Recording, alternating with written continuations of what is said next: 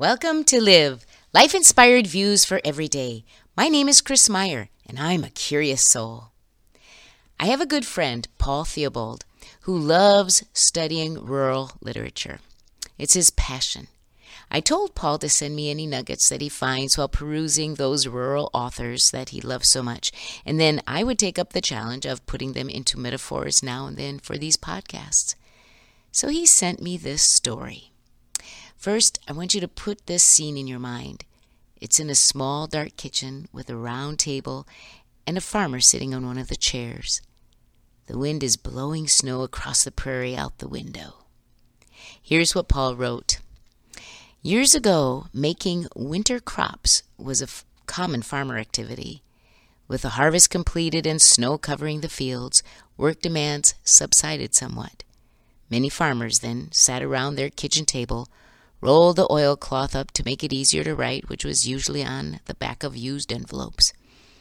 They would think through and plan for next year's crops. They would ponder which fields and how many acres would be planted, and a sale price like corn at $3.50 a bushel, for instance. They would subtract estimates of their expenses and then see what kind of income might be possible in the coming year. Would they be able to make it through another year? They plotted as many scenarios as they could.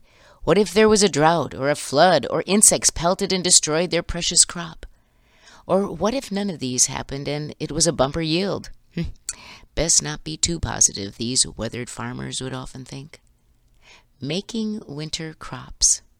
It was an activity that would soak up hours and hours over the long winter evenings.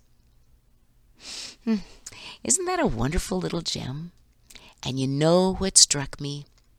That last sentence when Paul wrote, it was an activity that would soak up hours and hours. It reminded me of the concept of flow made popular by the psychologist Mihai Csikszentmihalyi in 1975. It describes a feeling of focus and energy that you get when you become immersed in something you really enjoy doing.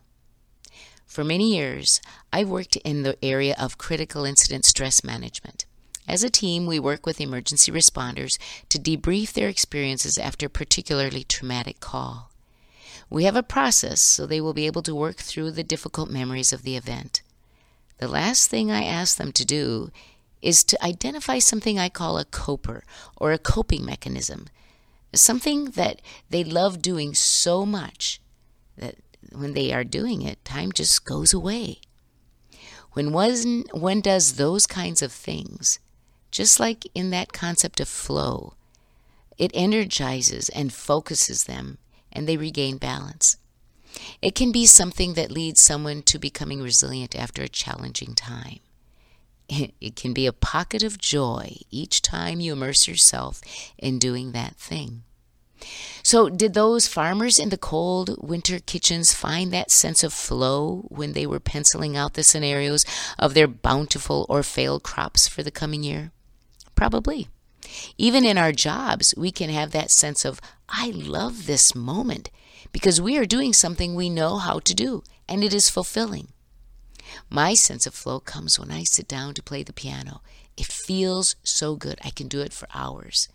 Another thing that I love that I can get lost in doing is a jigsaw puzzle. I never use the picture, but I just try to put it together by only looking for patterns, boundaries, and colors. The challenge of it brings me so much joy. It's like penciling out my winter crops. It's what my friend Paul feels when he reads and rereads the works of rural authors. It's what my husband feels when he's sitting in his boat this week with a fishing pole in his hand and the line in the water up in Canada. So, how do you make your winter crops, your flow, that thing you like to do so much that time just goes away?